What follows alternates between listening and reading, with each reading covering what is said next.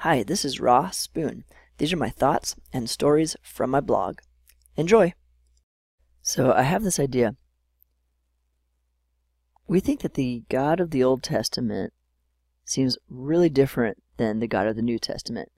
The God of the Old Testament seems to be totally cool with wiping out full societies, and the God, as shown in Jesus in the New Testament, spends a lot of time to show that each individual is worth it.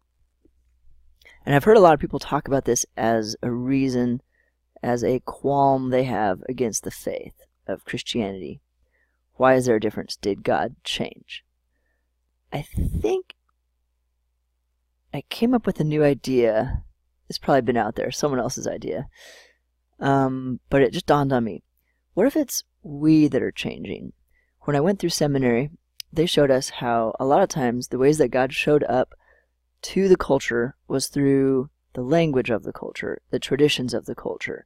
A lot of the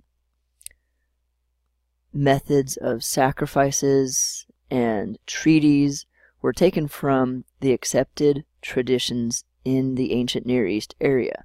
That's what they called the area back then of the Egyptians and the Sumerians and all the other ancient cultures that we think of from the day. But what if God wasn't the one that was changing? It was us that was changing. We were changing. We were the ones who were growing as a culture, as a civilization, and we were going through stages. For example, back when God didn't seem to have any qualms with instructing us to wipe out whole nations, which seems really cruel today. That seems like it was kind of common practice back then. That was how one God showed its dominance in an area, or one nation showed that it was stronger.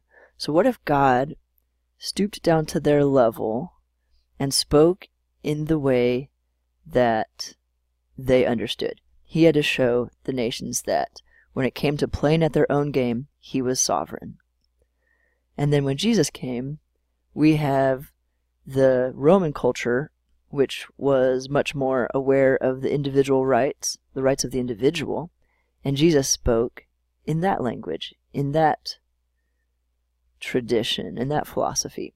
He made sure that in that game, he was winning. He was the one who was most loving and gave the rights of the individual better than the rest of the others.